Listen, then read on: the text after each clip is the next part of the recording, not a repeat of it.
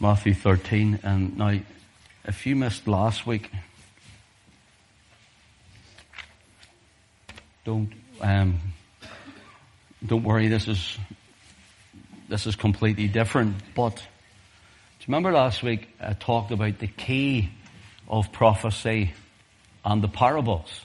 You remember last week? Can anybody tell me what the key was? The two kingdoms, the two sons, the two sticks, the two kingdoms, the nations, sisters, and so on, remember? And that key for the separated kingdom of Israel, right? Northern and southern. Remember that? Okay.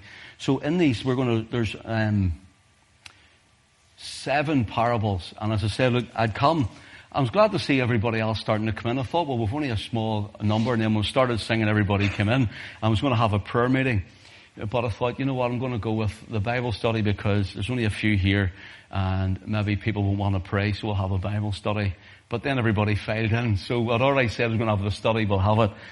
Matthew 13, please. And notice, we're going to look at more of these parables. So bear with me while we read quite a bit, stop, start, and so on, and go other places. In Matthew 13, the parables of the Lord in this chapter, there are 4 parables that Jesus speaks on the shore line. He's outside on the shore. And then 3, he's inside in the house in this chapter.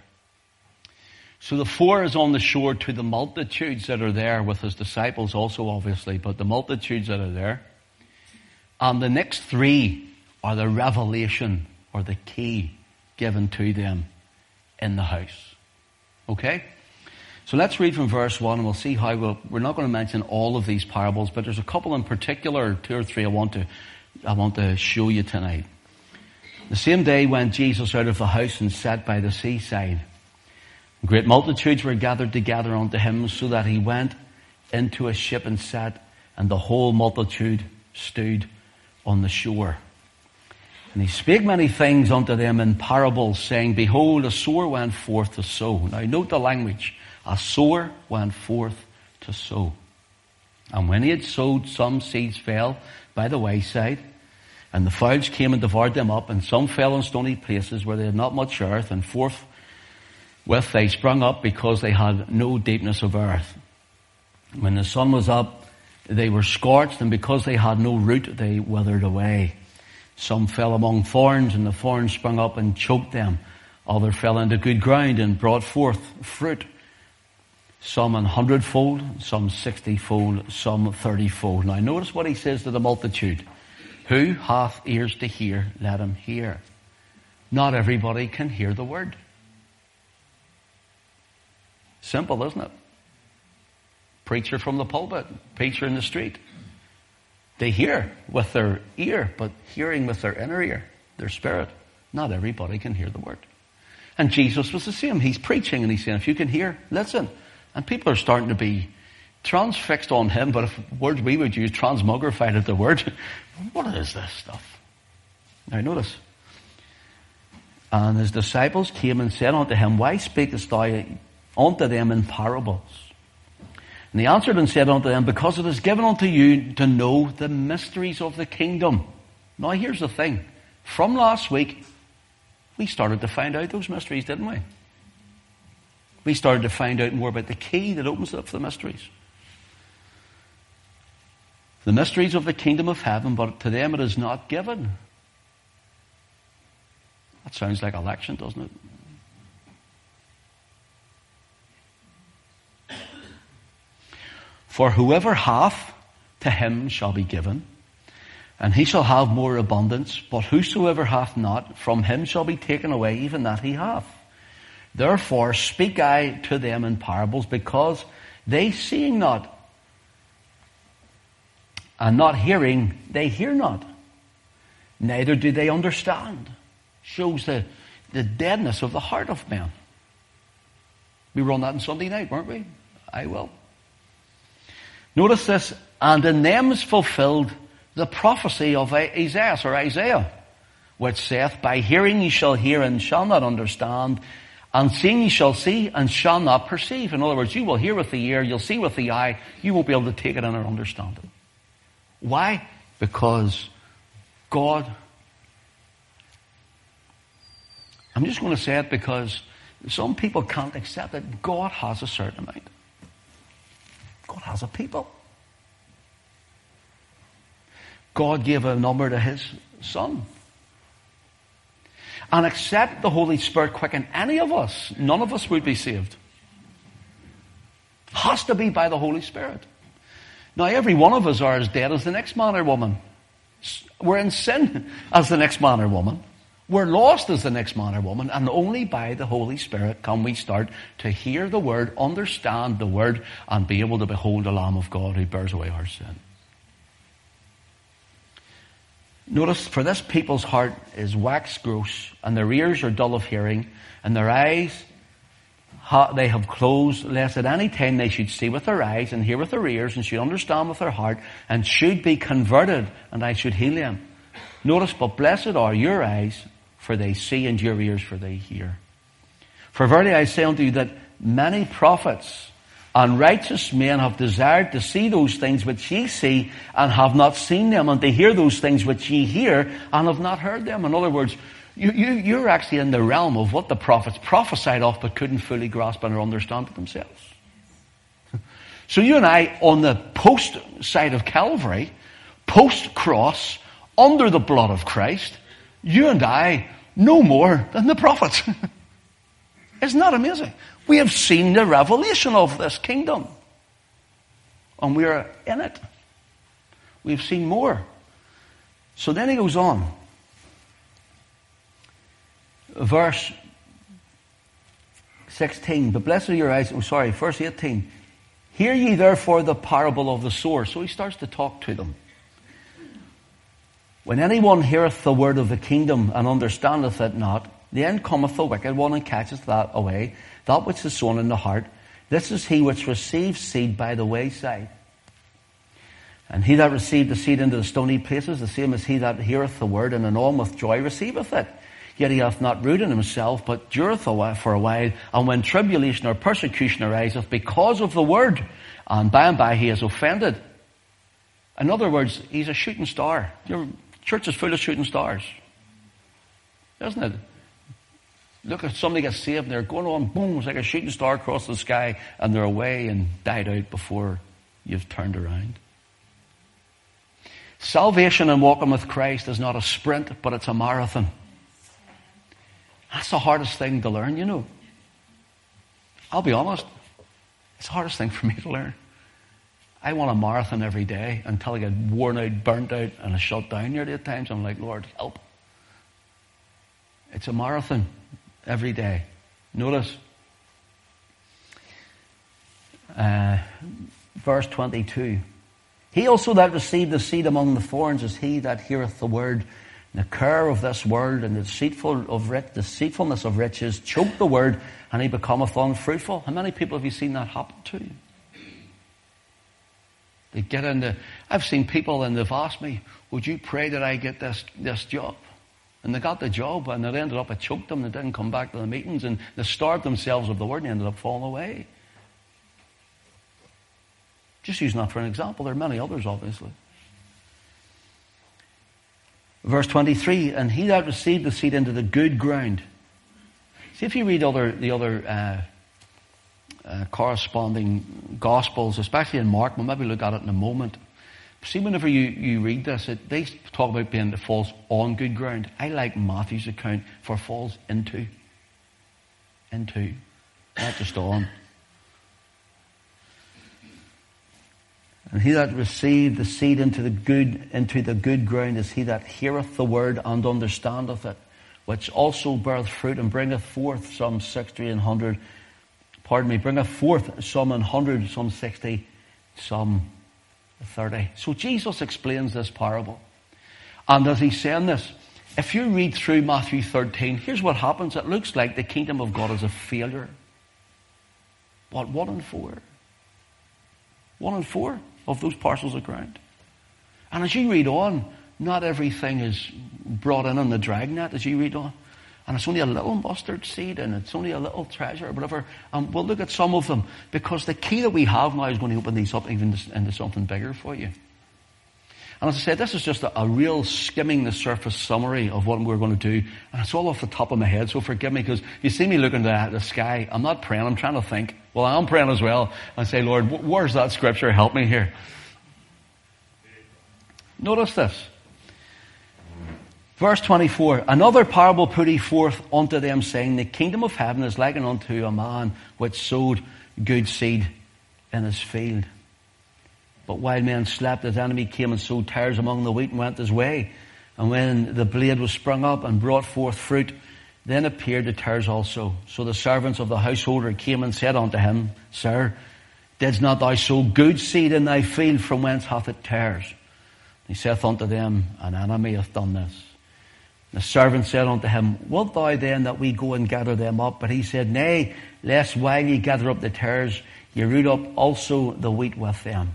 Let both grow together until the harvest, and in the time of harvest I will say unto the reapers, gather ye together first the tares. Notice that?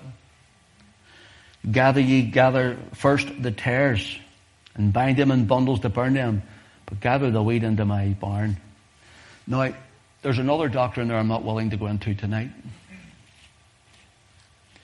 Because the doctrine of rapture or secret rapture says we're away, but here he says they're bound up first, the wicked.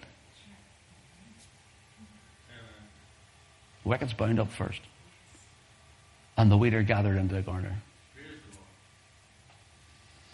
So when we look at this, it looks like when Jesus is speaking, well, what's the opening of this one, or the revelation of this one about the enemy sown among the wheat? Look at let's go to verse 37. Let's go to verse 36.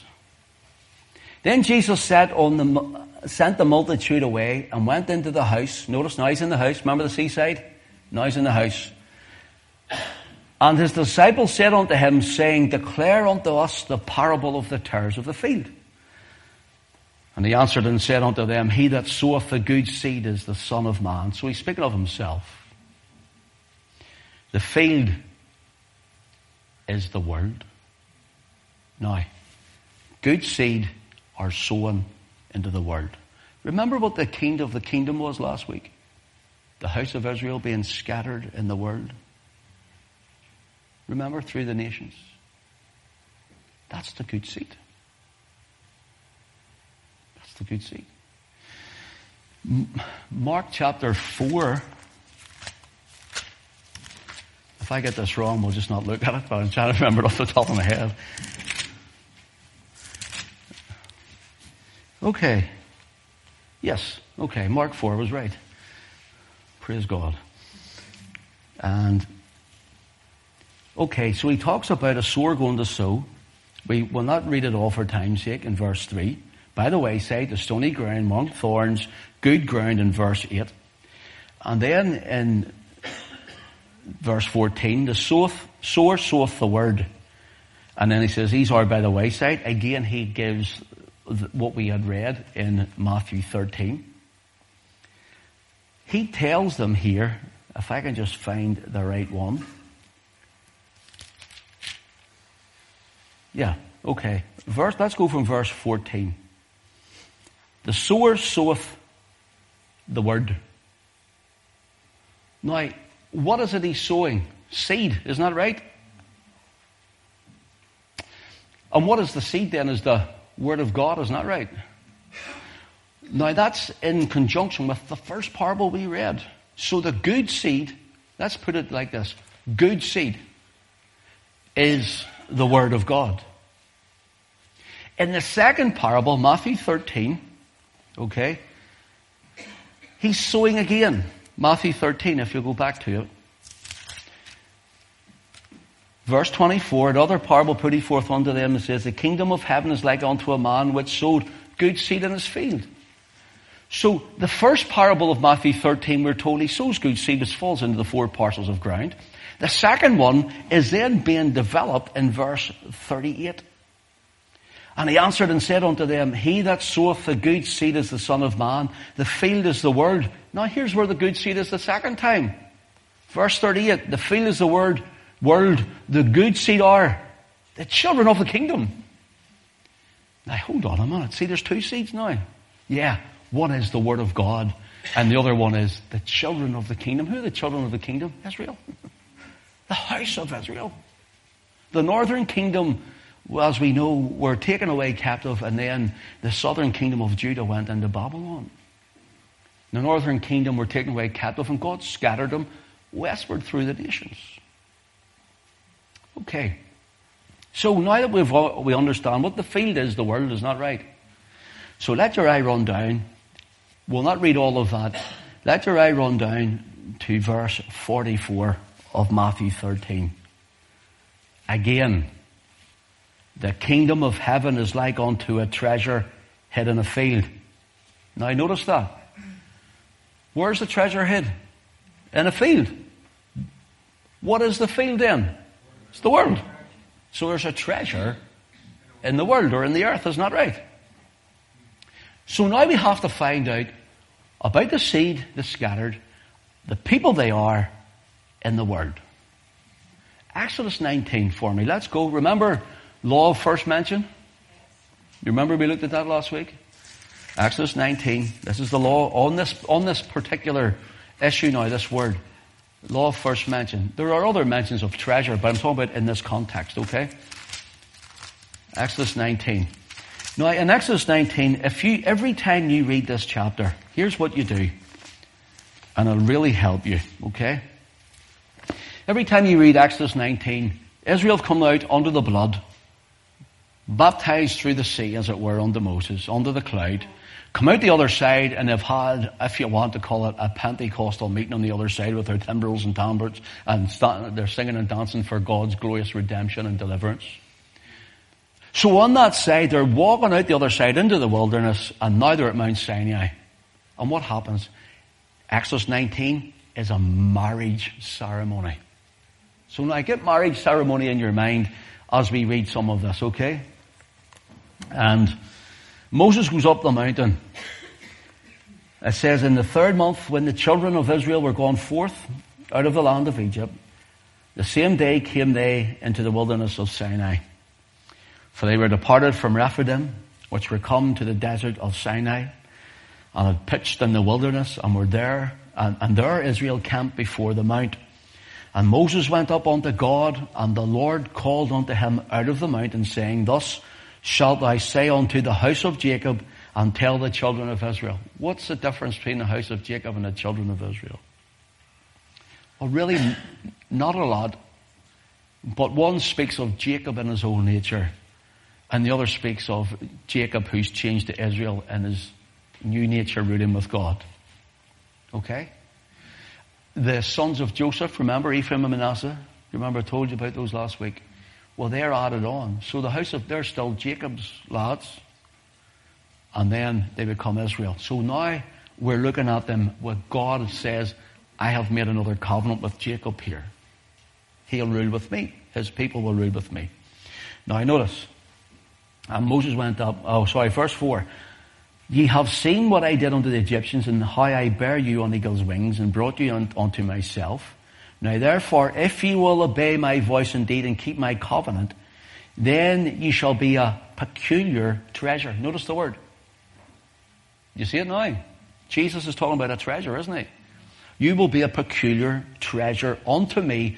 And look, we have to be honest here. This is what the scripture says, above all people. We hear God has no favorites. Yes, he does. He says in the book of Amos to the house of Israel, although he's speaking to all of Israel, he's speaking to them, it's about Israel, he says, you only have I known, that is in an intimate way, of all the families of the earth.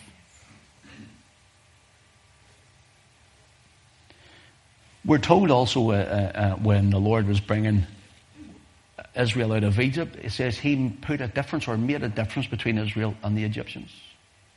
The word tells us that. He says, Jacob have I loved and Esau have I hated. There's another one.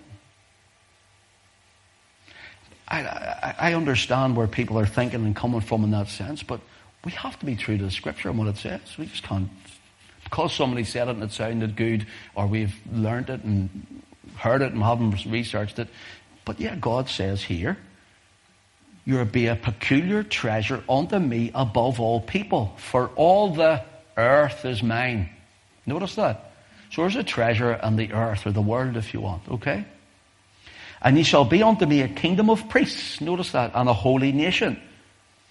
These are the words which thou shalt speak unto the children of Israel. Now notice, here's the wedding ceremony. Moses came and called for the elders of the people and laid before their faces all of these words which the Lord had commanded him. And all the people answered together and said, all that the Lord has spoken we will do. And Moses returned to the words of the people unto the Lord. And the Lord said unto Moses, lo, I come to thee in a thick cloud, that the people may hear when I speak with thee, and believe thee forever. And Moses told the words of the people unto the Lord. Now you read that when you go home. Moses is officiating the marriage. He comes as the officiator. He says, the Lord says, will you be his bride? You be his people. He'll be your God. He'll be your Ishai. Your Ishai means your husband in Hebrew. We will do all. He now goes and he says, they said they will. I do. And they're married and they become known as the wife of Jehovah. The bridal people. Okay. So you can read all that when you go home. And then remember, when God comes down, he says, sanctify yourselves, for on the third day I'll come down upon the mountain. What was he doing? He was signing the register, the wedding register, and consummating the marriage. You see it? So read that when you go home. Okay, so staying with the treasure.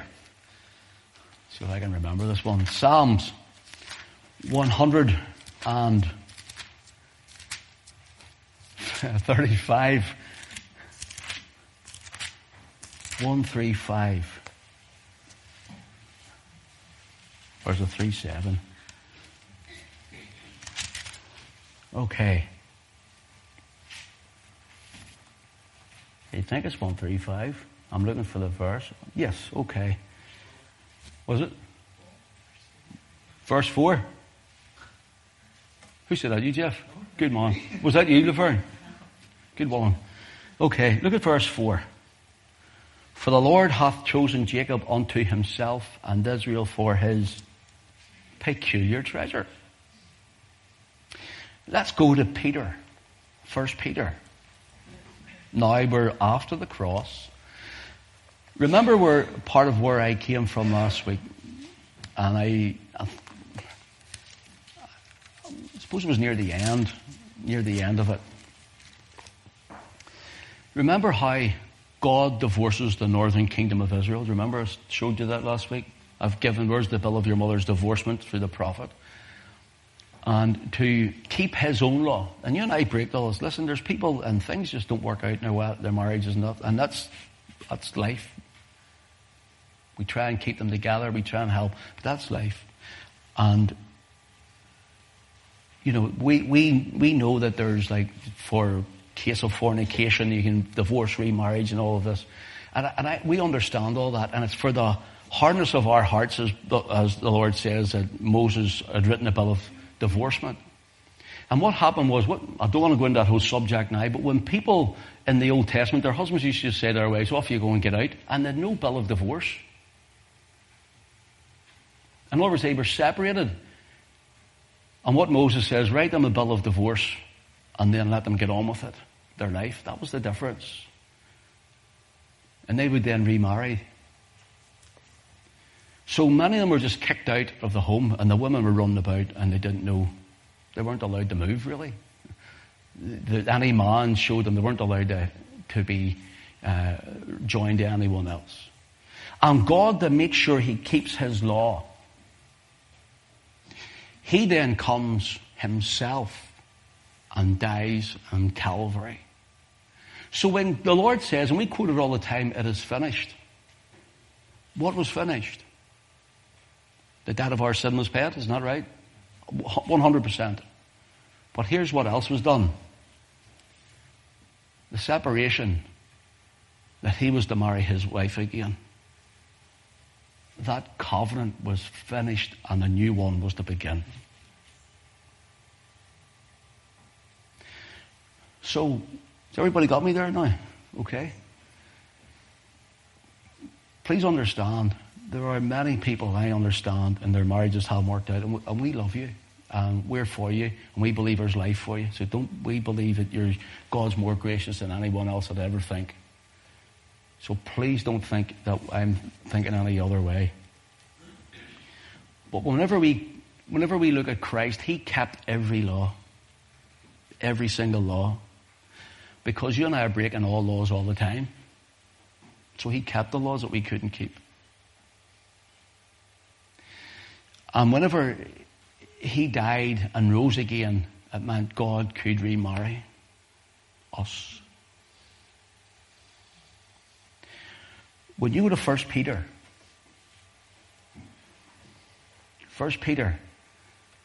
notice what he says. Peter, an apostle of Jesus Christ, to the strangers scattered. Know who that is? That's the good seed, the children of the kingdom. That's scattered Israel. Peter's writing to scattered Israel, to the strangers who are scattered. They were strangers, as Paul would write, to the commonwealth of Israel. They've been scattered away. They'd lost themselves. They had become Gentilized, if you want. They were getting on like the heathen. They'd lost their track of who they were and what they believed and the God that they followed and served. They'd become heathenized over all of the years, migrating westward. Mainly. And so God says, in the old prophets, I'm going to send forth fishers and hunters. Do you remember last week I showed you that? Jeremiah 16 and verse 16. God says, I'm going to send for fishers to fish after them, hunters to hunt after them. And what happens? He's on the beach and he walks along the beach and he says, follow me and I will make you to become fishers of men. That's why he done that. I want you to hunt out my people. I want you to go after the good seed of the children of the kingdom. What will we take with us, Lord? Don't take purse or script. Take the good seed of the Word of God. That's what he says. It's coming together now, isn't it? So, Peter's writing to the strangers scattered. Pontus, Galatia, Cappadocia, Asia, Bithynia, elect. Where's that word? It's those who can see and hear. According to the, what is the word? Foreknowledge of God the Father, through the sanctification of the Spirit, unto the obedience of the sprinkling of blood of Jesus Christ, grace unto you and peace be multiplied. Now listen, here is the gospel being sent to the lost sheep of the house of Israel. Some of them have been converted to Christ.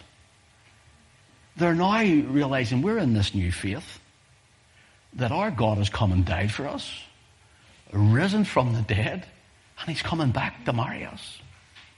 Peter's writing now, and he started to encourage them in their faith. Go to chapter 2.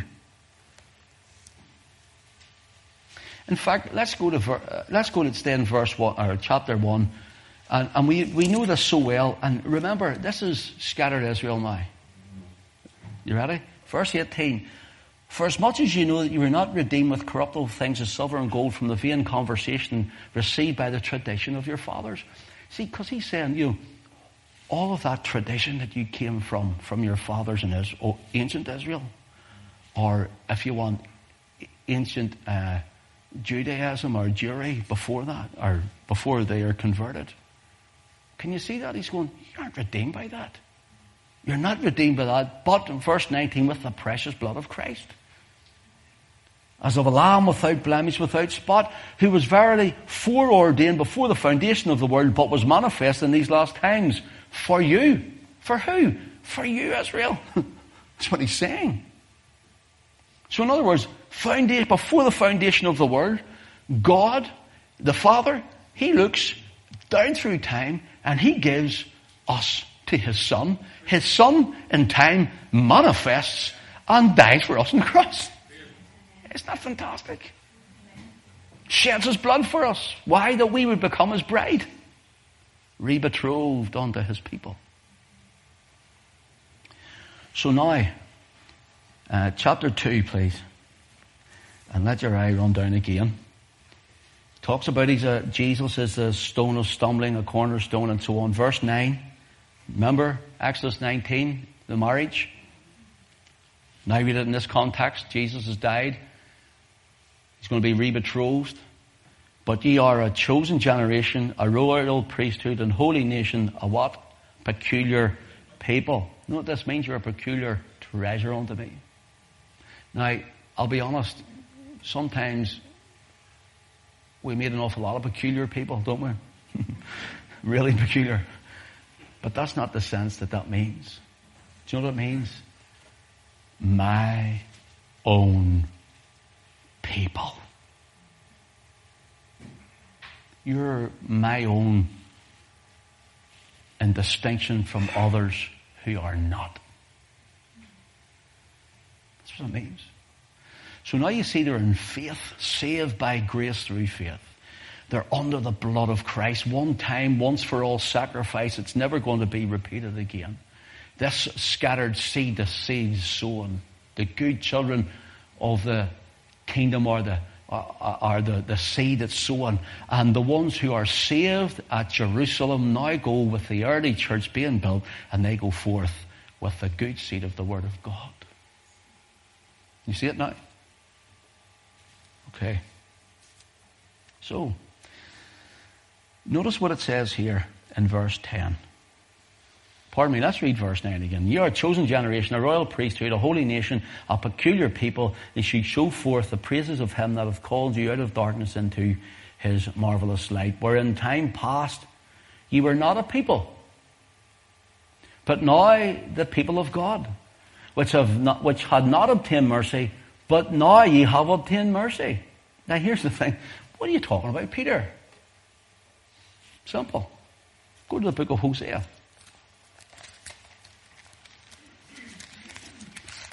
Hosea is the book straight after Daniel. Daniel, Hosea. Ezekiel, Daniel, Hosea. So, when you read the book of Hosea, this is one of my favorite Old Testament books. I love it. When you read the book of Hosea, read it with this mindset, okay? You're reading it as God with his wife, Israel. His wife becomes a harlot. He kicks her out of the house. And then he goes to redeem her again. That's what the whole book's about, okay? That's the main thrust of it. So, chapter 1, Hosea chapter 1.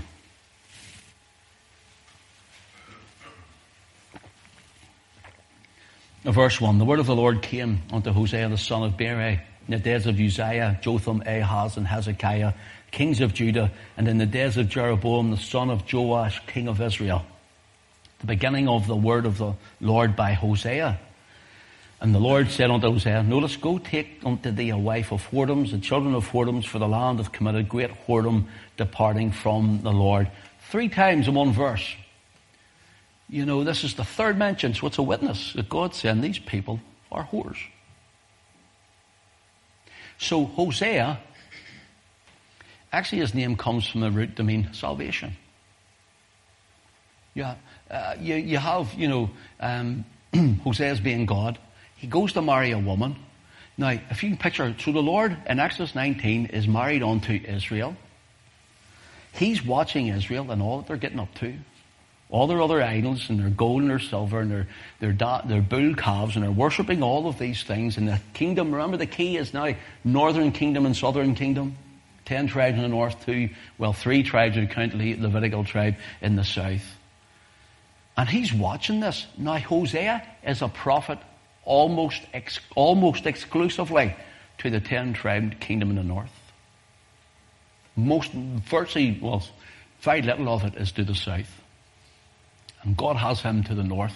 For example, Amos, the book of Amos, he's from the southern kingdom of Judah, but yet God sends him north to go and prophesy unto the house of Israel in the north.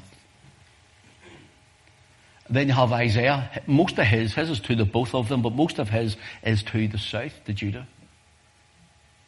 Jeremiah is really to the south because the north are gone by that time. But yet the north is mentioned, but it's mainly to the south, the southern kingdom. So notice this. Hosea represents the Lord. He says, go and take a wife of whoredom, the children of whoredoms, for the land hath committed great whoredom. Now he's not talking about the Assyrians. He's not talking about the Babylonians, nor the Egyptians. He's talking about the northern kingdom of Israel. God is saying, they're like whores before me. That's what he's talking about. And he's not sending Hosea to go and marry another person from another nation around. He's saying, go to your own, find yourself a wife. He says, I want to show you what Israel like before me. That's the book of Hosea. Notice this. So he went and took Gomer, the daughter of Diblaim, which conceived and bare him a son. And the Lord said unto him, call his name Jezreel. For yet a little while, and I will avenge the blood of Jezreel upon the house of Jehu. And I will cause to cease the kingdom of the house of Israel. That's the northern kingdom. You see, God saying, I'm going to cause them to cease. And he did. Verse 6, and she conceived again and bare a daughter, and God says, call her name Lo-Ruhamah. For I, notice, for I will no more have mercy upon the house of Israel, but I will utterly take them away. Now when we go to Peter, 1 Peter chapter 2, what did we read? Those who had no mercy now find mercy. Isn't that what we read? This is where it's coming from. You see the identification of it now? Is everybody with me okay? You get that? So this is when in the Old Testament God says, I'm not going to have mercy on you, and he kicks out the house of Israel. Now, after Christ dies and is risen again, shed his blood, Peter post Calvary, he's writing to those strangers who were scattered, and he's saying, the Lord had no mercy, but now you've found mercy. Same people.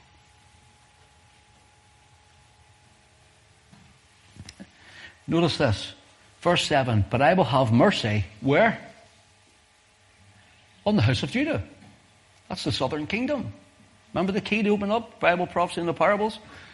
The northern kingdom, the southern. I will have mercy on Judah. Why? Judah hadn't fallen into idolatry like they had in the northern kingdom yet.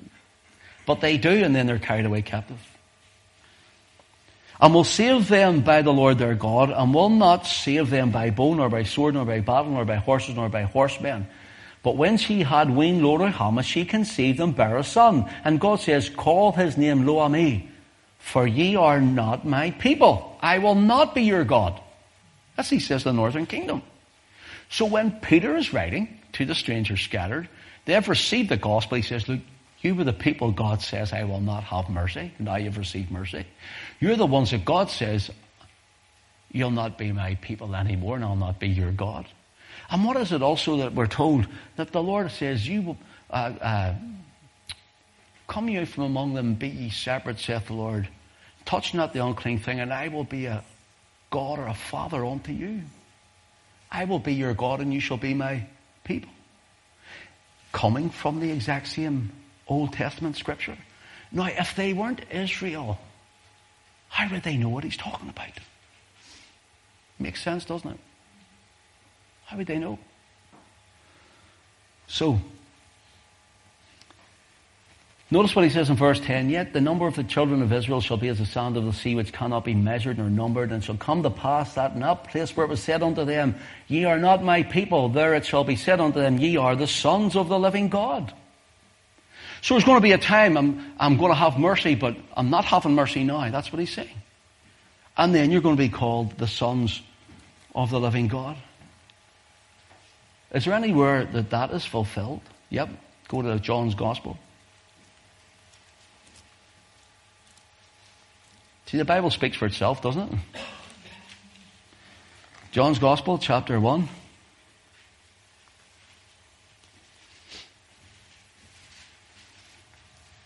Now remember, the derivative name of Judah becomes what? Jew. That's where you get the name Jew from. See, Abraham wasn't a Jew. There were no Jews in Abraham's day. He was a Hebrew. So Abraham has Isaac. Isaac wasn't a Jew. There were no Jews. He was a Hebrew. There was no Israelites either. Isaac has Jacob. Jacob wasn't a Jew because there weren't any. He was in Hebrew. His name is changed to Israel. He has 12 sons who become known as the sons of Israel. One of the tribes, one of the sons is called Judah. And that's where we get the name, the derivative name Jew from. Can you see it now? So when you hear some of the preachers saying the 12 tribes of the Jews came across the sea or through the sea and Moses, no, there's no such thing. No such thing. Notice, in John 1, verse 10, speaking of the Lord Jesus, He was in the world was made by Him, the world knew Him not. Verse 11, He came unto His own. He came on to Judah, didn't He? The remnant that were there. He came on to the Jews. Rejected Him, isn't that right? So He came unto His own received Him not. And in the Gospels, the proclamation of the gospel of the kingdom, He sends forth His disciples, go not into the way of the Gentiles, but rather go down to the lost sheep of the house of Israel. Isn't that what Jesus said? So who are they, those who we're speaking of? Notice the next verse. But as many as received Him, Christ, to them give He power. The word is exousia for power. It means the right, the license, the privilege, the authority, which they didn't have before. They had no mercy. To become what? The sons of God. To them that believe in His name. Now notice the next verse. Which were born not of blood, nor the will of the flesh, nor of the will of man, but of God. You know what He's saying? Look, they were lost, scattered, gentilized. He says they were cast out, divorced, the northern kingdom. He came on to that section of Judah that were left at Jerusalem and around Judea, and the Jews rejected Him. So the other kingdom, listen, He says, other sheep of I that are not of this fold, isn't that what He said? But He's not talking about every Gentile there. He's talking about the other kingdom who had been scattered. You see the picture of the king now, opening it all up? And so, there are so many identification marks that we could show. So many of them. But now He's saying, they've rejected Me. Now He says, those who have accepted Me, they're not born of the flesh. In other words, it's not because you're calling yourself Israel. Because you've lost your mind, you're not My people. You've lost your way. In fact, the Lord actually speaks through the prophets and He says, I will hedge up their ways that they don't know who they are. There's none so blind, He says, as My servant Jacob. I'm sure that's who we are. Blind. And so when we come here, John says, we're not born of blood, nor of the will of flesh, nor of the will of man, but of God. What happened? In the book of Hosea, we'll not turn to it again, but in the book of Hosea, it's in chapter 6, let me check and I'll read it, you'll like to see it, if it is. No, I can't remember what verse. No, I can't remember what chapter it's in, but I'll find it and I'll tell you about it another time. In the book of Hosea, the Lord says, I will bring her, the northern kingdom, into the wilderness. What wilderness? The wilderness of the scattering to the west. And I will speak comfortably unto her, He says. What is the comfortable words?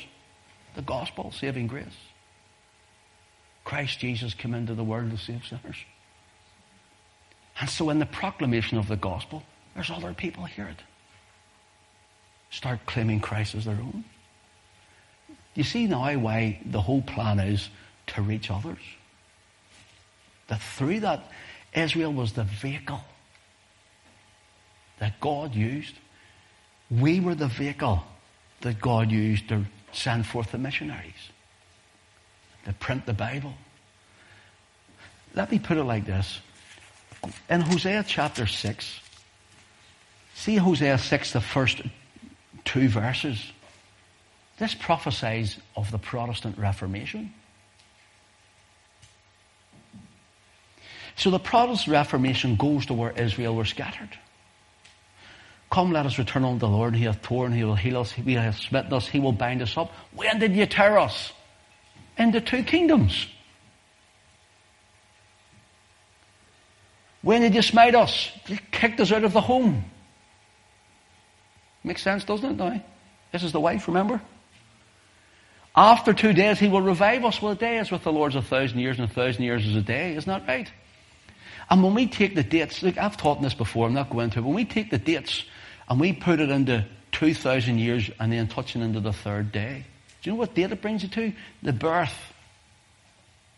The very birthday, or the day of the birth of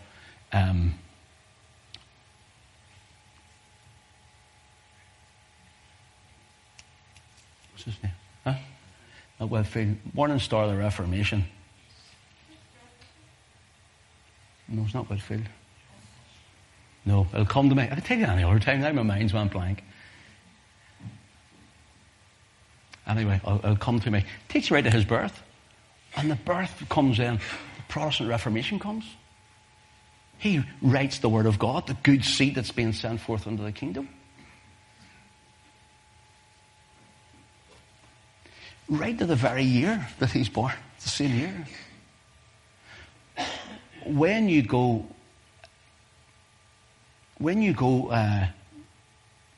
after 2 days, he raises up in his sight. When you go into, if you want time, Hosea's Old Testament, and it goes right into the 3rd day, the Reformation starts. That shows then the good seed must go for where Israel went. And where did it go? Right across Europe to where we are. Does that make sense to you when you see that?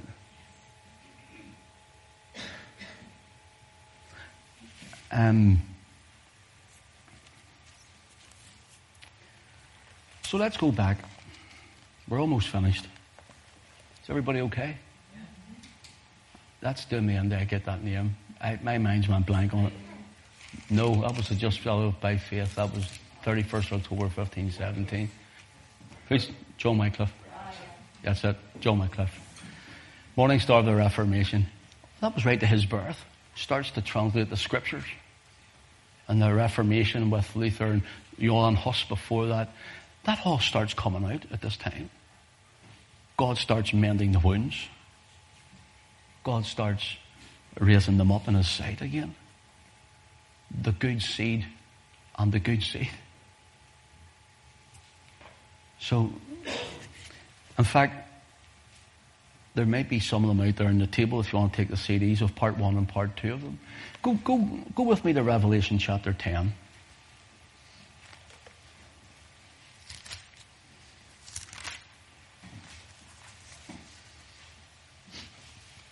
So John sees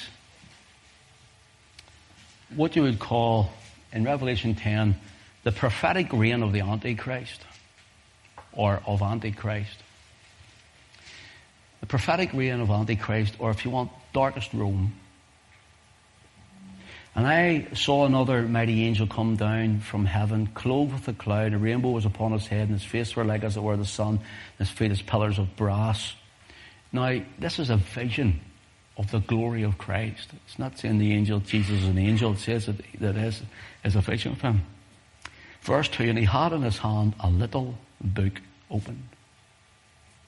What book is that? It's the open Bible that's being printed. Let me just read this out to you, because I actually have this. See that there? Look in my Bible. Anybody listening to it can't see it, but see all that there? That's actually, I jot that down, just in case I ever need it for a time like this. Notice the good seed of the Word of God going where the good seed was scattered, that it might hear the Word and turn again. The stranger scattered abroad. For example, In 1453, the flight of the Greek scholars went into Western Europe. Greek scholars were over by Constantinople. Here's the thing, I mentioned it the other day, and we'll not go into it, but when the scriptures were written in their original forms, you had what was known as two sets, Alexandrian texts. One became known as, and the others became known as the Antiochian texts. Antioch, we read, is the first time Christians were called Christians in Antioch, remember? Well, they were brought up, those texts were brought up into Antioch, and others were brought down, the same copy, brought down into Alexandria in Egypt. But in Egypt, then you had other, like Erasmus and different ones. They started to translate the scriptures and change them. And out of those scriptures, you'll get all the other, most of the others, really all the others, one sense, shape, or form, come from those scriptures. That's why I don't read the NIV. That's why I won't read all the other perversions of the Word of God. They come from the Alexandrian texts. They're bastardized texts. But the Antiochian texts, then the scholars took them over towards the west. They had to flee because of the Islamic hordes coming up around there to take over Constantinople and around that area. So what do? They take them and they run. Where do they go? West. You see, God has told us all of this. Revelation 9 talks about the rise of Islam. Revelation 10 talks about the Protestant Reformation. And when you see that Islam comes over, they take the text and they run. And that was, 1453 was the flight of the Greek scholars into Western Europe. 1454 was the invention of printing in Holland and in Germany. 1458, Greek language was first taught in European universities. 1476, Caxton introduces printing into England. 1516, Erasmus printed his Greek New Testament. 1518, Zwingli printed the first Swiss New Testament. 1522, Luther's New Testament in Germany. Or was in German, pardon me. 1526, Tyndale, his English New Testament and Swedish Bible came out. 1537 was the Bible in Danish. 1539, the great Bible placed in every church by royal command. That was Henry VIII, if you remember. 1611, then we have the King James authorized version of the Bible. Now, this is the little book open of Revelation chapter 10. Revelation chapter 10 speaks of the reign of the papal Antichrist. And as you go through Revelation, you'll see the rising from the pagan Rome into papal Rome as well. And then when we look at John Huss, know what his name means? Does anybody know what Huss means? Goose. Exactly, Jeff, goose. So you know the old saying, your goose has been cooked? That comes from John Huss being burned at the stake. And when the people of John Huss, that followed John Huss, way before Martin Luther, Alice and I have been over to research around where Huss is. There's big statues of him in Prague to this day, reminding themselves of him. And we've been in his church is like a hall now, and there's a wee bit of his pulpit there, and there's a bedroom still there. I've been up around there and I sat the wee window still and thought, why did John Huss sit here? And he was told that they weren't after him anymore because he had to flee, and he came back, and the Romanists took him and burned him at the stake. And while he was burning, one of the Romans said to his people, your goose has been cooked. That's where that saying comes from. So in Renaissance paintings, you'll see maybe women, you'll see a wee goose here and there. That was secretive to say, we are following the Reformation, or we are following Christ. That's what that was. You'll see it in some of the Renaissance paintings. Now notice, Martin Luther, John Huss, in 1415, while he was being burned, prophesied. You thought prophecy stopped with the apostles, didn't you?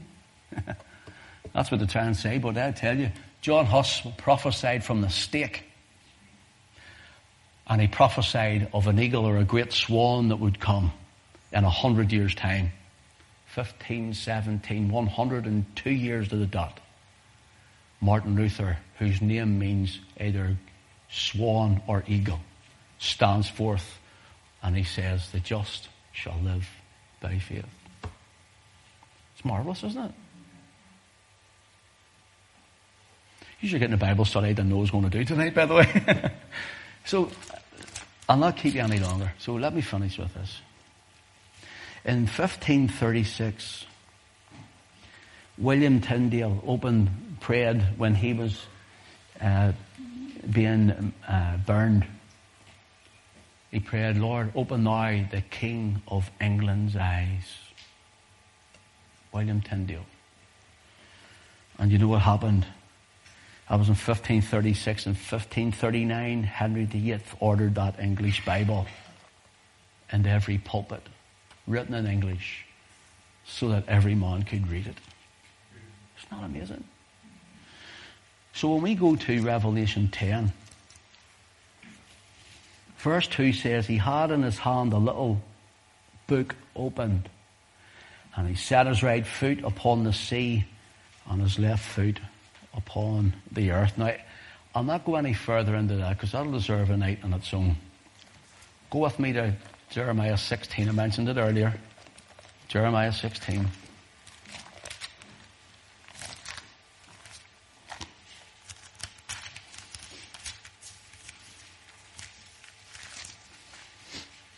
Verse 16. The Lord says, behold, I will send for many fishers, saith the Lord, and they shall fish them. And after will I send for many hunters, and they shall hunt them from every mountain and from every hill and out of the holes of the rocks. For mine eyes are upon all their ways, and they are not hid from my face, neither is their iniquity hid from mine eyes. Now notice, fishers to fish, hunters to hunt. Fishing on sea, hunters on land. Okay, you get that? So across land and sea. In other words, this angelic vision that shows the magnificence, the majesty of our Lord Jesus Christ has one foot in the sea, one foot upon land, and he holds one points up to heaven and another with a book open. This book, he is the ladder, stairway to heaven, remember? Stairway to heaven. He's the one the angels that ascended and descended upon. Now here he is, standing with one finger to heaven, come to earth, an open Bible in his hand, foot on land and a foot on the sea. And in the book of Revelation chapter 10, we're told that not only does he do that, but the Lord said he would do it in Jeremiah 16 and verse 16. Can you see it? And what happened? He sends forth the gospel over land and sea. Now I go to Matthew 13 and we'll finish here. There's loads of other references, but one, I can't really remember at the minute where a lot of them are. Two, it's way over your time. I'm sure you're just going, okay, we've had enough tonight. Okay. That's your eye run down.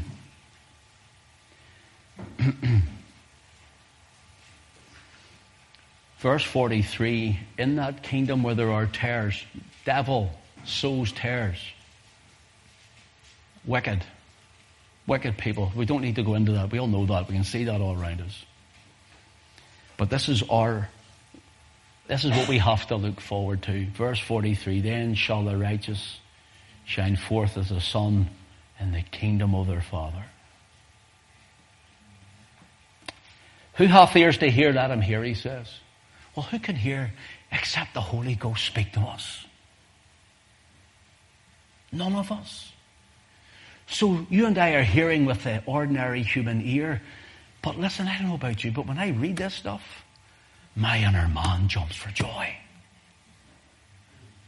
I understand it. The kingdom of heaven is likened unto a treasure hid in the field. Who's the treasure? Israel.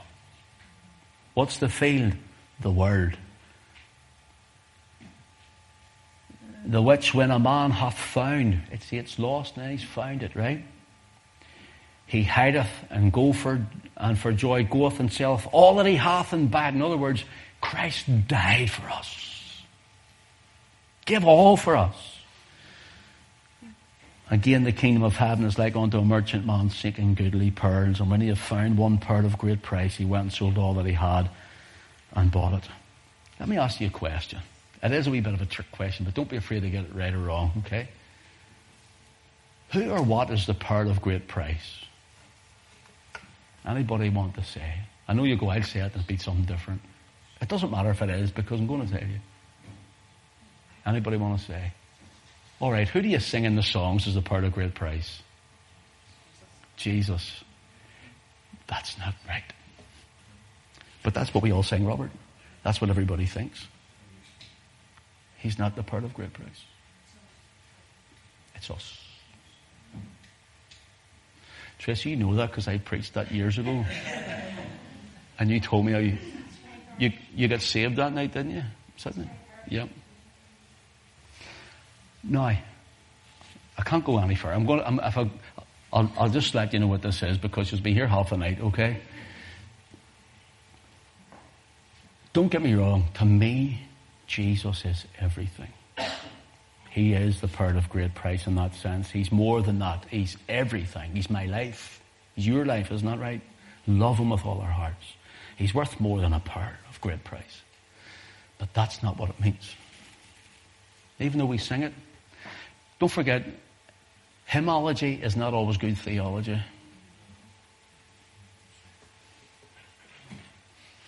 And the pearl of great price, how is a pearl formed or made in an oyster? Isn't that right? Do you know what it's made or formed out of? Sand. Do you know why it's made then? Because when sand gets into the oyster, it wounds it. It's grown out of the wounds of an oyster.